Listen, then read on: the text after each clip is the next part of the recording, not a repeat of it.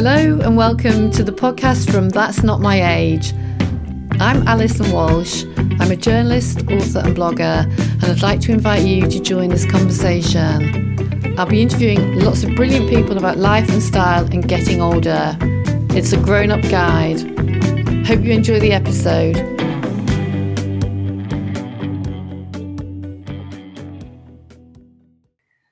Hello and welcome to the That's Not My Age podcast. Today we have a special guest, Dr. Liz O'Riordan.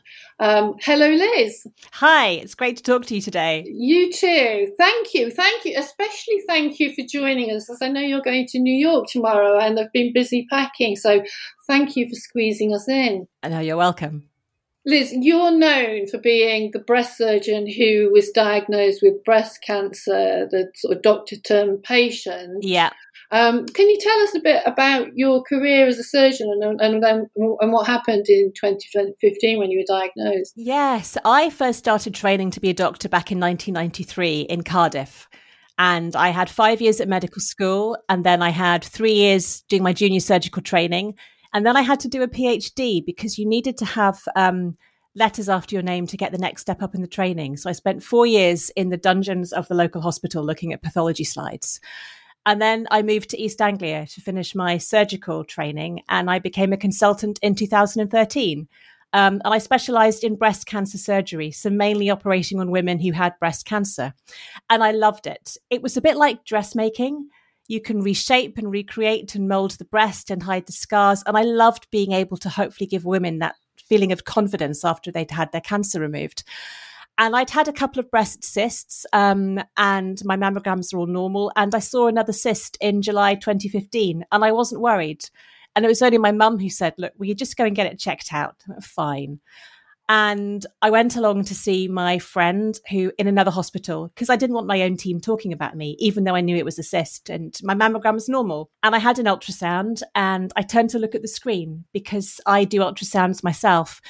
And in that split second, I saw a cancer. I didn't need to wait for a biopsy. And I knew because I was young, I was 40 and it was big, that I need chemo, that I'd need a mastectomy. I had a good idea what my 10-year survival would be.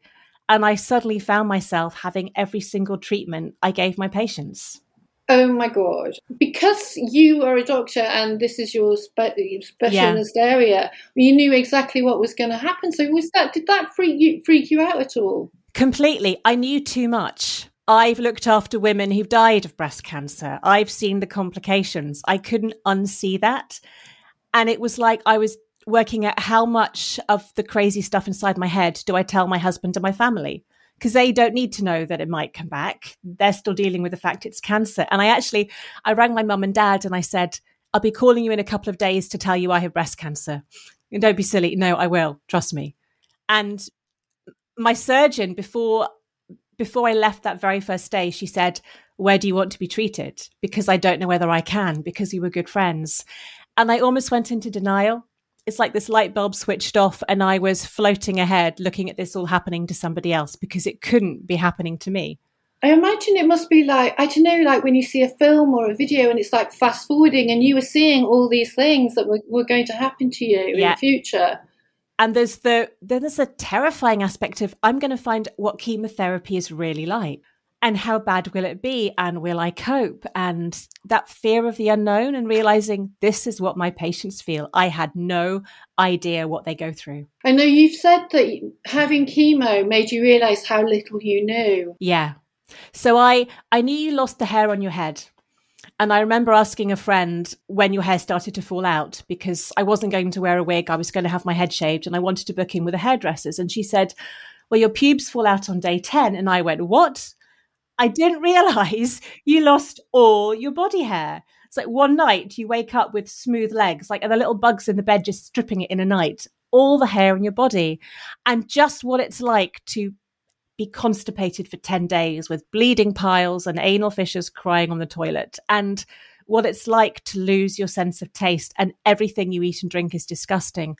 But for me, I was a triathlete. I was a fit and healthy sportswoman. And I had to stop to catch my breath to go up one flight of stairs.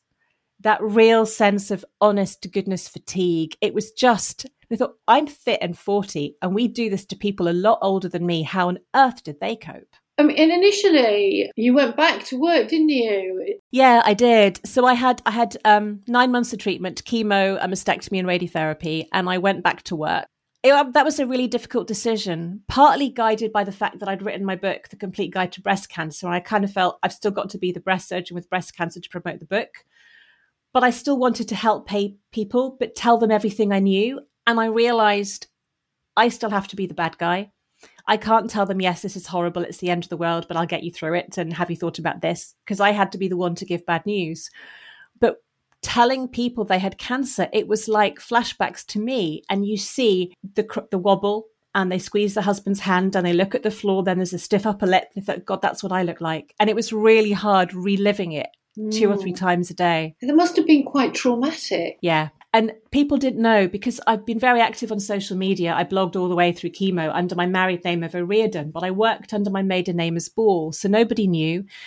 And it was hard for my colleagues because they knew I'd had cancer, but they didn't know the details. And it was that like treading on toes. Liz, can you handle dealing with someone who's younger than you? And not being able to treat me properly because what they knew and what they didn't. It was really, really, really hard. Your life's completely changed over the last 7 years, and now you no longer work as a surgeon. You help other women and health professionals through your public speaking, and have written your book, The Complete Guide to Breast Cancer. What are you doing? It's so important. Does it feel like a calling? Like this is what you were meant to do?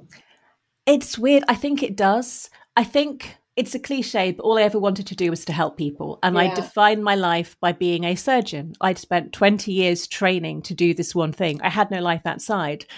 And I had a local recurrence on my chest wall. So I lost my implant. And the side effects of that meant I couldn't operate. But psychologically, I don't think I could have dealt with cancer patients. But I was at a loss. What do? I'm 43. I have no life. I need money.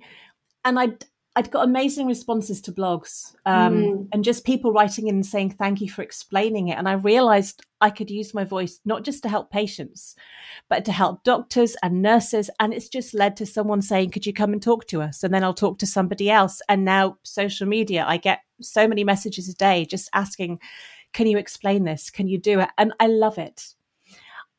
I also quite like the theatre of public speaking. There's something about making a room full of men cry. I can't wait to get back to public speaking rather than virtual face-to-face. But it's like I was meant to do this. And I am so happier now doing what I'm doing. Every day's different. It's hard because all I talk about is cancer. And I'm trying to move out of that. But I keep coming back. And you kind of, when someone dies, you think, oh, that's a bit too close to home. But yeah, it's like a whole second career that I could never have imagined. But I love, as much as I love being a surgeon. That's amazing. So do you ever miss being a surgeon? I do. Or do you feel like you've kind of moved on? The thing that kills me is I can't remember my last operation, or I didn't know it was my last. I was waiting to get the results of my recurrence biopsy. I was a bit snitty with the registrar helping me, who was a locum. It wasn't my best effort. And if I'd have known that was the last time I'd scrub up. And that was the great thing about COVID. Washing your hands for 20 seconds was just like scrubbing up. And I miss being in a room full of people thinking, right, we're gonna do something amazing today. I really missed, because it's lonely being at home by yourself, working from home. And I missed that people contact. But I sew and I bake. I have different ways of using my hands now. So the surgeon is still in me. And you make a lot of your own clothes, don't you? Yeah, I do. My mum got me a sewing machine for my 30th birthday. And I thought, really? How boring is that? This is so uncool. I'm 30. I have a sewing machine. Sorry, Mum, if you're listening. But I made curtains. I made curtains for my house. And then I got into quilts. I was off with depression and I made a couple of quilts really slowly over the winter. And then I just thought, we buy the fast fashion. We buy something, we wear it a couple of times, it falls to pieces. And I thought, I want to wear the colours I want to wear and buy something that I need, that I know I will love, that I know where it's come from. Plus, I'll save money, which is a lie, because the amount of fabric I have stashed waiting to be turned into clothes, we'll just say it's all free. But I love being able to say, oh, I like that, I'll copy that, and I can make it fit in my new figure because I don't have a breast on the left-hand side. I love it. But what I do need, as a surgeon, as a consultant, you'd get the junior doctor to come in and finish the wound and tie up all the ends and threads. And I'd love someone to come and finish the sewing and the knitting. I'm not very good at that end bit. So have you got loads of half-finished garments? Or I've got a couple. I've been trying to finish them all, and I've got so many plans for the summer, but it's just having that time, 3 or 4 days where I can just sit and enjoy doing something beautiful. I did manage to get some dead stock Alexander McQueen fabric. It's white double cotton with a yellow swallow on, and I've got a beautiful 70s maxi dress I'm going to make. Because it's such a beautiful fabric, I've got to make a test version first, just in case I make a mistake. But I love that you can wear a McQueen outfit by just finding the fabric. So you kind of actually, just to sort of continue, I feel like that you have developed your quite singular sense of style over the last few years. Like, you know, you kind of your really lovely glasses, very cool statement glasses. Your clothes are sort of vibrant. You like a good jump, like myself. You love a good jumpsuit. Love a jumpsuit. And has this been a conscious decision? If you said, you know, after the cancer, you've kind of, I don't know. It's definite change. So before cancer, I had my uniform. At work, I wore long, swishy maxi dresses and 4 or 5 inch heels, and I had long hair, and that was my look. And then out of work, I lived in dog walking clothes with holes in, because that's my life. Dogs and ducks in the country gardening. And then I lost my hair and I lost my breast, and I spent a year just living in chemo clothes. I couldn't wear heels anymore because it ruins your feet and your toenails. So I couldn't. How did I ever wear 5 inch heels? I've no idea. And then as I came out of chemo, I thought, well, my dresses don't suit me anymore because I don't have a breast and I don't know how to style my short hair. And where do I shop? Because I live near Bury St Edmunds, which is quite a small market town. It's either Dorothy Perkins and Topshop, where my nieces go, or Country Casuals, where my grandma go. Where does a 40-something woman buy her clothes? And then chemo and online shopping. And it was kind of, plus the colours I could wear didn't suit me anymore. When you go grey, it changes your skin tone, and suddenly I could wear bright colours. And I discovered I love yellow. And I got some really funky glasses to hide my lack of eyebrows during chemo, a bit like Iris Apfel, big, huge black frames, which had red stilettos at the end. And it's like, I can spend money on glasses because I know I will always look good with glasses. And it just became about, this suits me now and I like it. And I'm going to get rid of everything else that I bought because magazines told me I should. But it's taken a while to grow into it. But it's fun being able to experiment and just wear bright colours and think no one's actually really looking at you. Yeah, no, it's very cool. And I like your hair as well, because your hair changes colours. There's sometimes it's kind of pink or blue. So I've always had a natural grey stripe in my parting that I spent hours dyeing. And then when it came back grey, I quite like the white badger stripe. And then I'll dye it blue or I'll dye it green and I'll try a Mohican. And that's the beauty of having short hair, because it grows so quickly. I can have a bit of fun and then change it up again. And I love being able to do that. And so, you had to actually, still talking about your clothes, you shared a jumpsuit on Twitter recently and had like a massive response. It was one that you'd made yourself. Yeah, it's crazy. Yeah. I think people aren't interested in that aspect of my life. And I think as a professional, it's all got to be about cancer and resilience and how do you cope. But I thought, no, I'll just put this up there. And I got 1,000 followers in a day from posting a picture of this outfit that I'd made. And it's like, wow, people just want a bit of fun and frivolity at the minute, I think partly because of the pandemic as well, but also I think it's your way of coping, isn't it? And your way of dealing with it as well. And I don't wear a prosthetic. I've got chronic nerve pain from the mastectomy, so bras really hurt. So even though I'm quite flat-chested, I'm still lopsided. And it's fun being able to tailor patterns so they don't gape. Because if you don't have a bosom and you wear a low-neck top, you sit down, slump your shoulder, and you're naked to the waist. So learning how to tweak things so they'll fit me, that's been really challenging. It's like that intellectual stimulus that I'm missing because I'm not operating. And you said that sewing's your way of carrying on as a surgeon. Yeah, definitely. Just being able to see a pattern and create something and see the end product. There's just that sense of achievement and wow, I've made this. And I've made quite a lot of clothes that just don't fit me. It's the wrong fabric and it's really hard to say goodbye, but I send them off, the fabric gets recycled. It's a learning curve. It's okay. So you better sort the Alexander McQueen fabric out. I know, that will be coming for the summer. The dress is beautiful. I'll make sure I share a link when it's done. So, just to go back to sort of being diagnosed with cancer, is there any advice that you wish you'd been told, that anything you found out that you kind of thought, oh yeah, I should have been telling my patients this? It's a great question. I think the problem is when you're told you have cancer, you take nothing in. You're digesting it. But your doctor has to give you so much information, examine you, to ask about your medical background, book you in for treatment, tell you what might happen. And even though I was hearing all of it, it's still going in one ear and out the other. And I've had women scream. I've had women punch me. I've had women run out the room crying when I tell them. Every reaction is different. And then it's only when you go home and you start to process it. And for me, it's how you live your life after treatment finishes. So most women with breast cancer get put into the menopause immediately, and that has a devastating effect on your sex life, but nobody talks about it. And the fact that after a cancer diagnosis, you're legally disabled and you have rights at work, but I had to find that out myself, and the importance of exercise. And I think you only know what you want to know when you're ready to hear it. But the hardest bit, I think, is especially during COVID, anyone who's been given a diagnosis of any serious illness has to go home and be a doctor to the family, because you have to remember what the doctor said and tell them so they understand. But often it's kind of gobbledygook and Chinese whispers. And I would love it if doctors would just ask patients, which websites, which apps did you Google? What did you find helpful? So I can give my future patients that list and say, I know you're going to go on your phone because I did. Go here, it's safe. And I had never looked at a breast cancer forum as a surgeon. Why would I need to do that? It's not my job. And then you realize that patients are asking things like, is it safe to have sex during chemo because I'm scared I'll make my husband's hair fall out?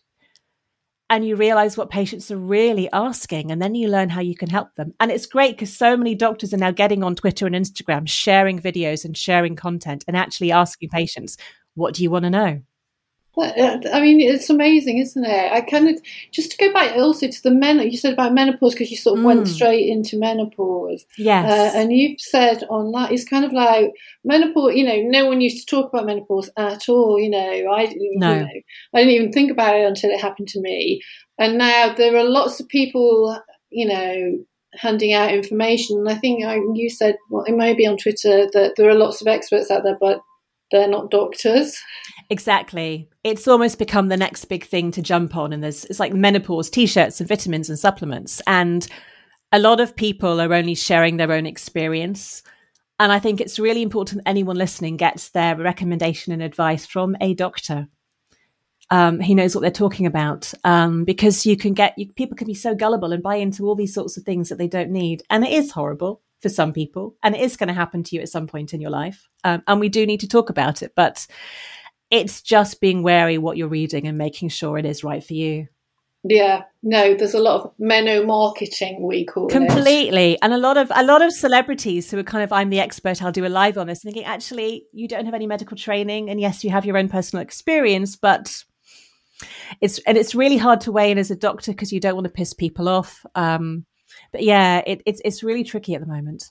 And so one of the things you say you talk about stuff that other people avoid, like sex and intimacy. Yeah. What advice do you give? So I think a lot of people who have been through ill health find their sex life changes. And that may be physically from either vaginal dryness, or you've had radiotherapy, or you've had surgery down there, your body image.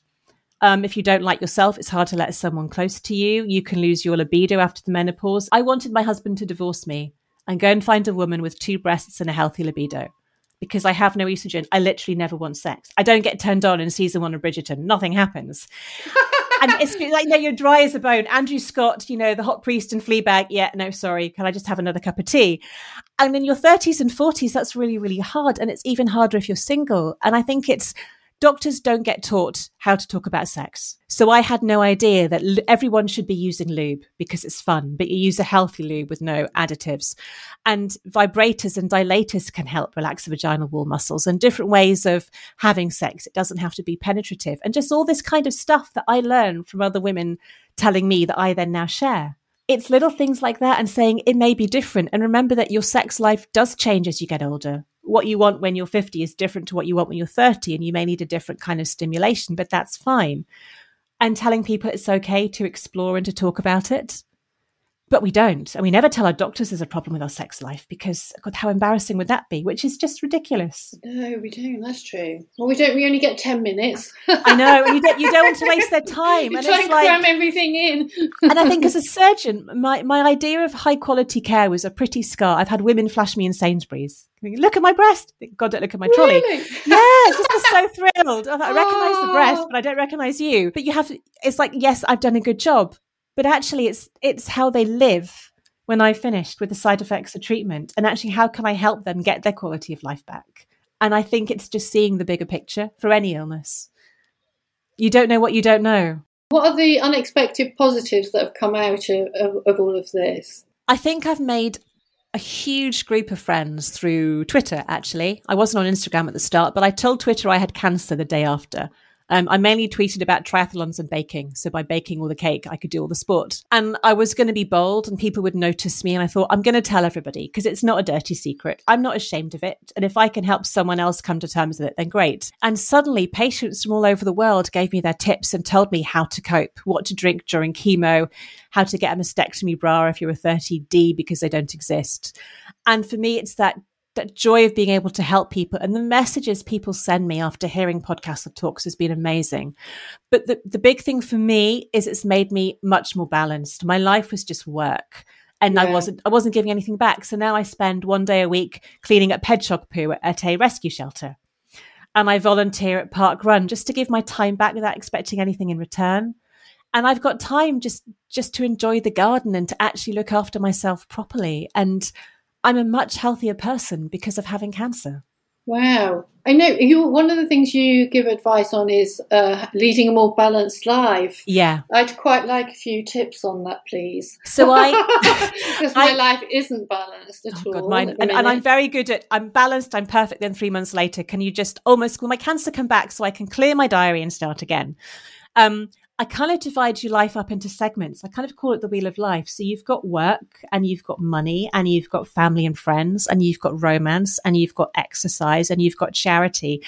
And most of us have got 2 or 3 areas that we're not very good at, whether we don't open the bank statements and we don't look at how much money we're spending or we don't see our friends. And it's kind of every once in a while I think, right, okay, I've not phoned my friends for ages, or I've not been to the gym today.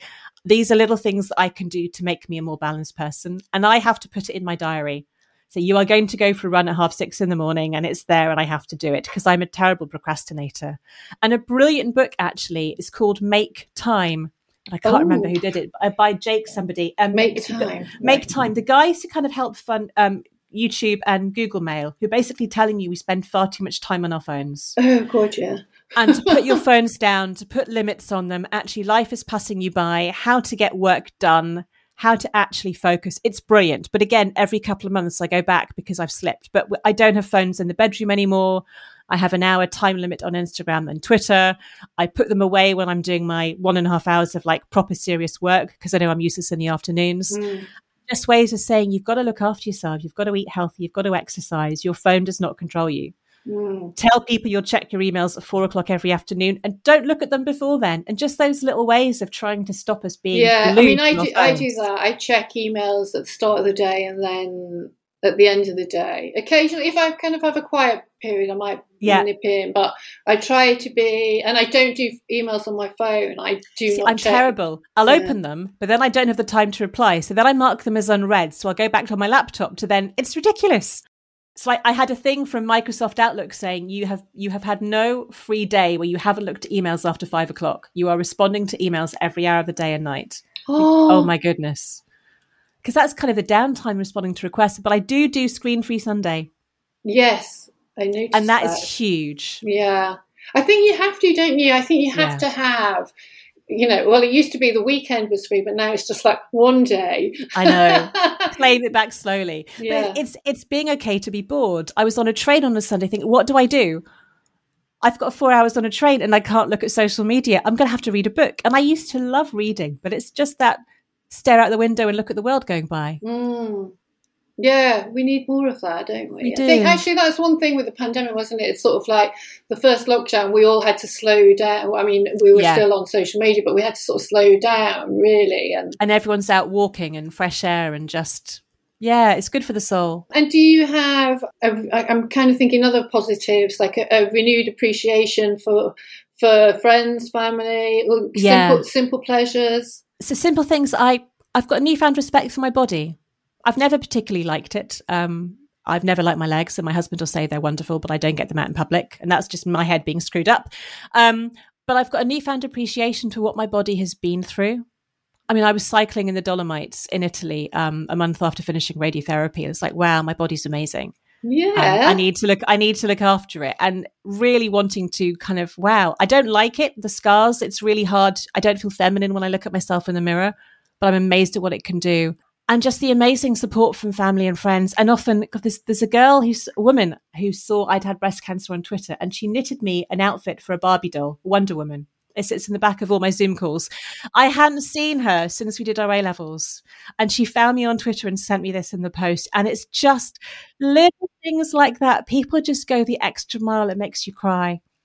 And I pass it on. I'll do something for somebody else. And it's just that, the sense of friendship. It really connects you with people. That is lovely. Oh. And so what's your next project going to be? I wanted to ask you, because I'm thinking you need to write an autobiography. Because funny you should say that. I've just been watching This Is Going to Hurt, and I'm thinking you could have a version of that, basically. That was so triggering because it was so realistic. It was so good, wasn't it? I mean, it was so brilliantly I've done. worked for people like Adam, and I've been Shruti. I've been very close to doing what she did, and I've had the complaints and the bullying, and it's also triggering for my stepdaughter had a baby in January last year, and she found it really triggering having just given birth, but it was real. And I actually wrote my own medical memoir in lockdown, the story of what it was like as a woman in a man's world to be a surgeon, where you are the only woman in the team, dressed in pajamas, right up next to men twice your age, dealing with life and death situation. And then I talk about the depression I had as a consultant and then getting cancer. And I'm finally going to launch it with Unbound. So at the end of April, I'll be launching a crowdfunding campaign. The medical memoir market is really tricky, and a lot of publishers just said there's so much out there. So I'm hoping that enough people will want to pre-order the book that I can bring it out next year. So watch this space. Oh, you know what? I absolutely think you're going to do it. I know you are. I think I will. And then I'm planning season 2 and 3 of the podcast. So have you got any? Yes, your podcast is called Don't Ignore the Elephant. I've got some. I'm actually going to be the guest on one of my podcasts. A very good friend is going to interview me. He knows everything about me because I think people might be interested. That's a good idea. Yeah. I've got some amazing people lined up to talk about depression and suicide and body image and the gender pay gap. And really excited. But I've learned how hard it is. You're very good. I've learned how hard it is to interview someone when you are listening to them and reacting and then working out what to say next. It's a lot harder than it looks, isn't it? It is hard. And it's also when you do it online like this, actually, sometimes I find it hard because you sort of don't know when someone is going to finish talking, and then you end up sort of talking over them a bit because we can't actually see each other. We're just sort of... No. So that's slightly tricky. I think I always just like to get people that do the talking and I just sit here. It's much easier. And then a little bit of travel. Yeah. Finally. So I'm going to New York tomorrow. Fantastic. It's very extravagant. I'm going to see Hugh Jackman on Broadway. That would be brilliant. The beauty of retiring early is I get a little bit of a lump sum, so that going to that. But then I'm going to go to the Galapagos Islands, and you can all hate me because I would hate me if I heard someone saying it, but that is the dream. That's my retirement holiday. Ever since I started watching David Attenborough when I was 7, obsessed with nature and birds and wildlife, and I still can't quite believe I'm going, but yeah, it's going to be amazing. It will be amazing. Oh my God, that is top of the list, isn't it? Yeah, and part of me just wants to shut off from social media and just have 3 weeks of just exploring. Then there's no, people want to know what you're doing. Oh, I don't know. I think I might sort of shut it down and just... Yeah, I think so. Just enjoy it. You can take pictures and then share them afterwards when you come back. But I hate you spend your life taking photos and videos and you're not actually in the moment. You're recording it and you never look at them again. No, it's true actually, and I try not to. I try not to go. I think Instagram is really bad for that. It just really sort of sucks you in, and I hate it. The algorithm. You've got to keep posting. You've got to do this. And keep feeding the machine. But you need it. It's kind of almost part of your job now. If you're in the public eye, you have to have that profile, and I hate it. Absolutely is. Yeah. No. Yeah, I do have a love-hate relationship with it. But again, the community, when people reply and ask you questions and you can help them, that's just amazing. Yeah. That's what drives you and keeps you going. That's what, I'm not helping people in the way that you are helping people. Oh, but you are. But it's sort of... You are amazing, because it's people like you who say, this is what I can wear. I can wear what the hell I like, and it's okay. But you do. It feels like a very small thing compared to it's huge, because I think... Which shop do you go in your 40s and 50s? And you don't want to pick up something that your niece has just bought, and you both turn up at a party wearing the same thing. And it's just someone opening your eyes and saying, wear what you like. Thank you. I'll take that. Just giving myself a little pat on the back. No, do. Huge pat on the back. Then I'll stop. Sorry. Yeah. All right. No. Continue, please. No, I want to ask you your style tips now. Okay. Do you have any style tips for women who've had a mastectomy? What would your advice be? I think the advice is to be kind to yourself, because time is a great healer. The day before my mastectomy, I was walking around Debenhams, which used to exist, looking at the post-mastectomy bras. R.I.P. I know. And the problem is, to wear a prosthesis, it has to be a full-cut bra. So you wear anything that's vaguely low-cut, the bra will be obvious. So I'm looking at these really ugly bras thinking I'm going to have to throw out half my wardrobe. And then I was thinking, right, tops with ruffles on one side that I can hide it. And there was nothing. And I was just crying thinking, this is it. I can never leave the house. And it took time to go out and actually have my shoulders back and think people are going to look at me, but that's okay. And the thing I hate is that my normal nipple points, I hate showing my nipples in public because I don't wear a bra, and I got just fed up of sticking things on them. And you finally realize that no one is looking. You just learn to dress what's right for you. Often a bright pattern or something with a bit of a ruffle or a bit of decoration can help. Baggy clothes are often worse. And often something that's a little fitted can hide it. I think it's trying a load of things on and having an open mind. And one day you'll get to the point where you think, actually, I don't care if anyone's looking at me. I love this. I'm going to wear it. And actually finding a good tailor, because often they can help tweak things I had a shirt that was made from a tailor with like a man's side on the left and a woman's side on the right. And it looks a bit odd because it doesn't have that fitting, but there are things you can do to change the clothes. But I would just say have a bit of fun. It is really hard though, especially if you've got a very large breast on the other side, and it's getting the right bra so the prosthesis doesn't pop out, because they can be really, really heavy. So a 36C breast weighs about 500 grams. That's why wearing a bra is really important. Yeah, and I spoke, known her for years, Debbie Bliss, who I think you know, wear designer. Oh God, she was hilarious because she said she started to try to wear a prosthesis, and then kind of one day was in the pub and just got fed up with it and like took it out and flung it across the room. Well, there's a great company called Knitted Knockers who will knit and crochet them with or without a nipple, which are much, much lighter, and they make them out of shower scrunchies if you want to go swimming. Oh, Knitted Knockers. Knitted Knockers, yeah, and you can volunteer to knit for them if you like, and you women can say, I'm a 36D, and they'll knit you one in the colour you like. It's amazing. How brilliant is that? I know. But I think tops with a bit of decoration, a bit of something on them just do detract the eye away from what isn't there. Yeah. Yeah. And shirts, because when I spoke to Debbie as well, she was saying she actually quite likes, she was always a bit kind of tomboyish, so she doesn't mind sort of the gender neutral look. But I can imagine it depends on it's completely down to the individual, isn't it? So it's all, because she said she loves a big shirt. I'm not a huge shirt person. I've got a denim shirt I've had for years, but actually having an open shirt or a waistcoat or a gilet it's a layer that just puts a bit of padding and disguises that area of you. Again, cardigans are great for that because it's just the extra layer of fabric that makes it a little bit less obvious. Yeah. But then you have the problem with the hot flushes, and I'm constantly stripping off. Where did I put my jumper? Oh, off we go again. Yeah. It's all about the layering and never a polo neck.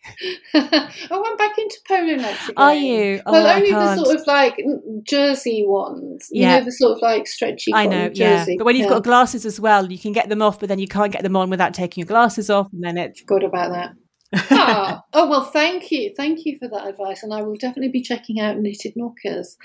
Okay, can I ask you the grown-up guide questions now? These are the questions that I ask all my guests. I'm exhausted. How tired are you? I think I am pretty drained at the minute. And I think it's the kind of pandemic has given people waves of apathy. I'm definitely in need of a good break, just to put the computer away and just sightsee and do nothing. Yes. And you can hate me. I'm sorry. That's exactly. I think my problem is that's music to my ears. That's what I want to do right now. I say yes to everything, and I have to learn to say no. And actually, I'm a patient. I have to give myself time. How do you feel about getting older? You see, this is crazy. In my head, I'm in my 30s, and then I think I'm 48. I'm nearly 50. I don't look like I thought I looked like when I was 50.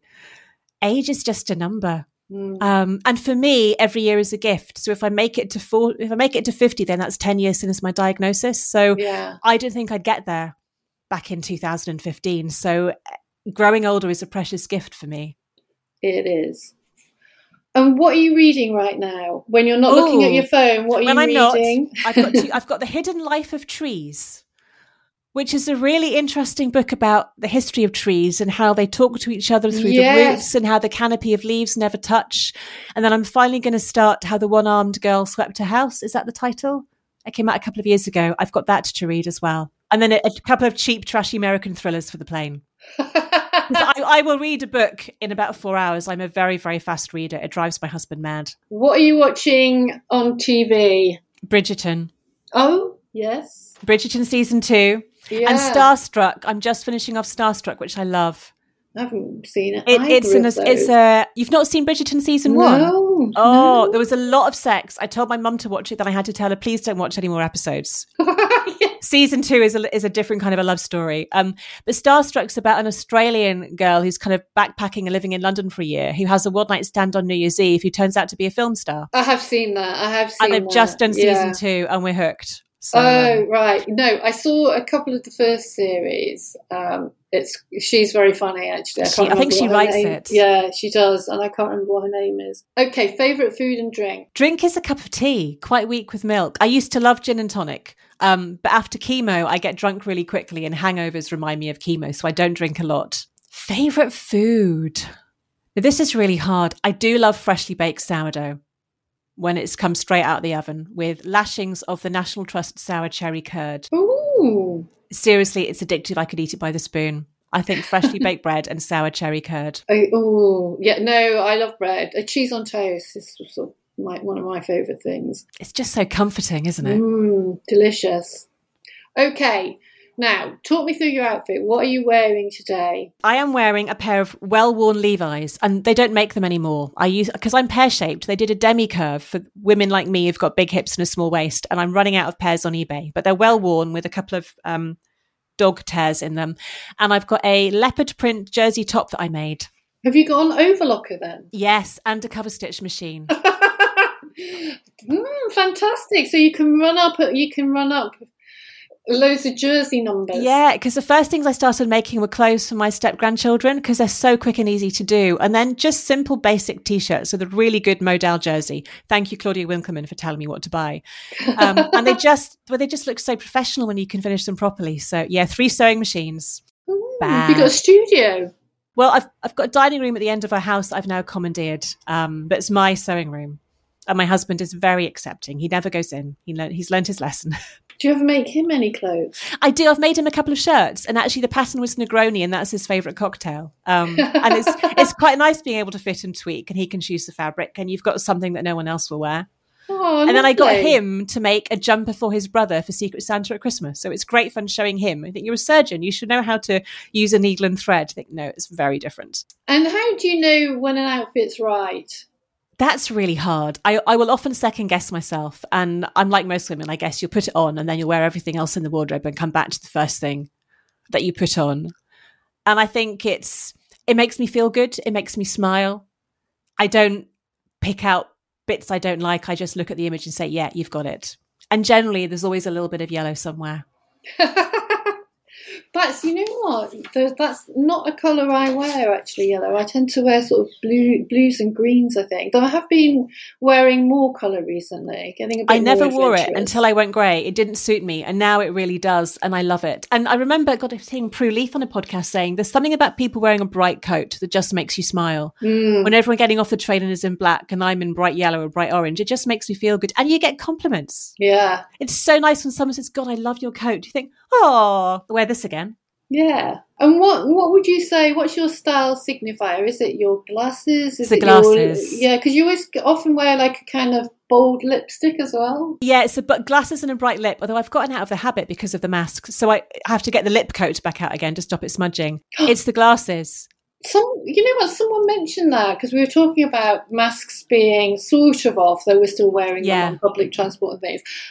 And someone in the comments box on That's Not My Age said, "Did anyone try? Do you remember lip coat that we used to have when we were teenagers? Did anyone try that to see if it works?" It's great. With a mask? I've got bottles everywhere. That's stinging whilst you wait for it to dry with your lips open.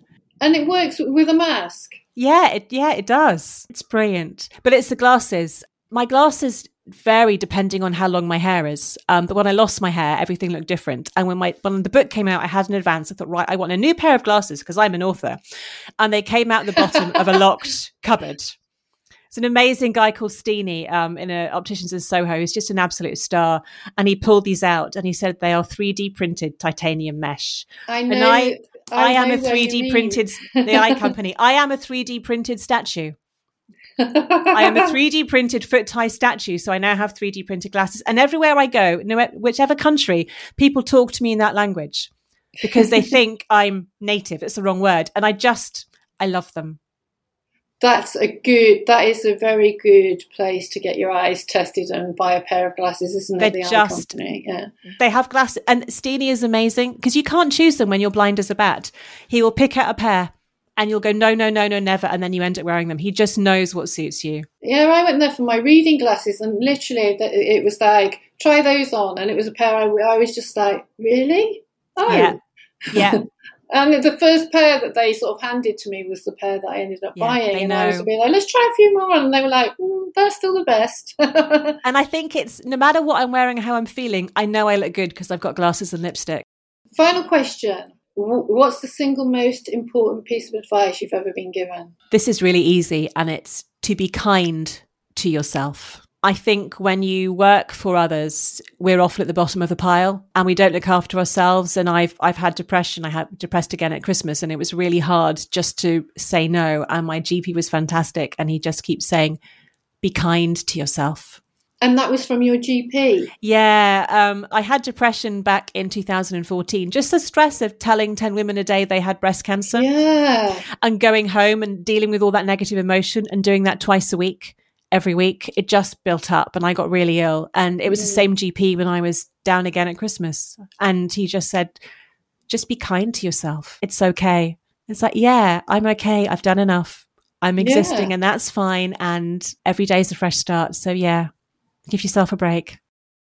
That is fantastic. Thank you so much, Liz. And thank you also for taking the time when I know that you are busy getting ready to travel tomorrow. I know. I have to go and pack for my husband and see what he's left for me. Pack the Negroni shirt. I will. But again, just thank you so much for everything you do. Seriously, you are inspiring women like me who have to restyle themselves after illness. I think, where do we go? And think, right, we go to your page. Oh, well, that is very kind. Thank you very much. And it's been really lovely to talk to you. Thanks, Liz. You're welcome. Thank you for listening. Hope you enjoyed the interview. Please come back soon. And it'd be absolutely brilliant if you could review the podcast on iTunes and also on that'snotmyage.com. I know that sounds like a lot, but I would appreciate it very much. And don't forget, it's not about age, it's about style.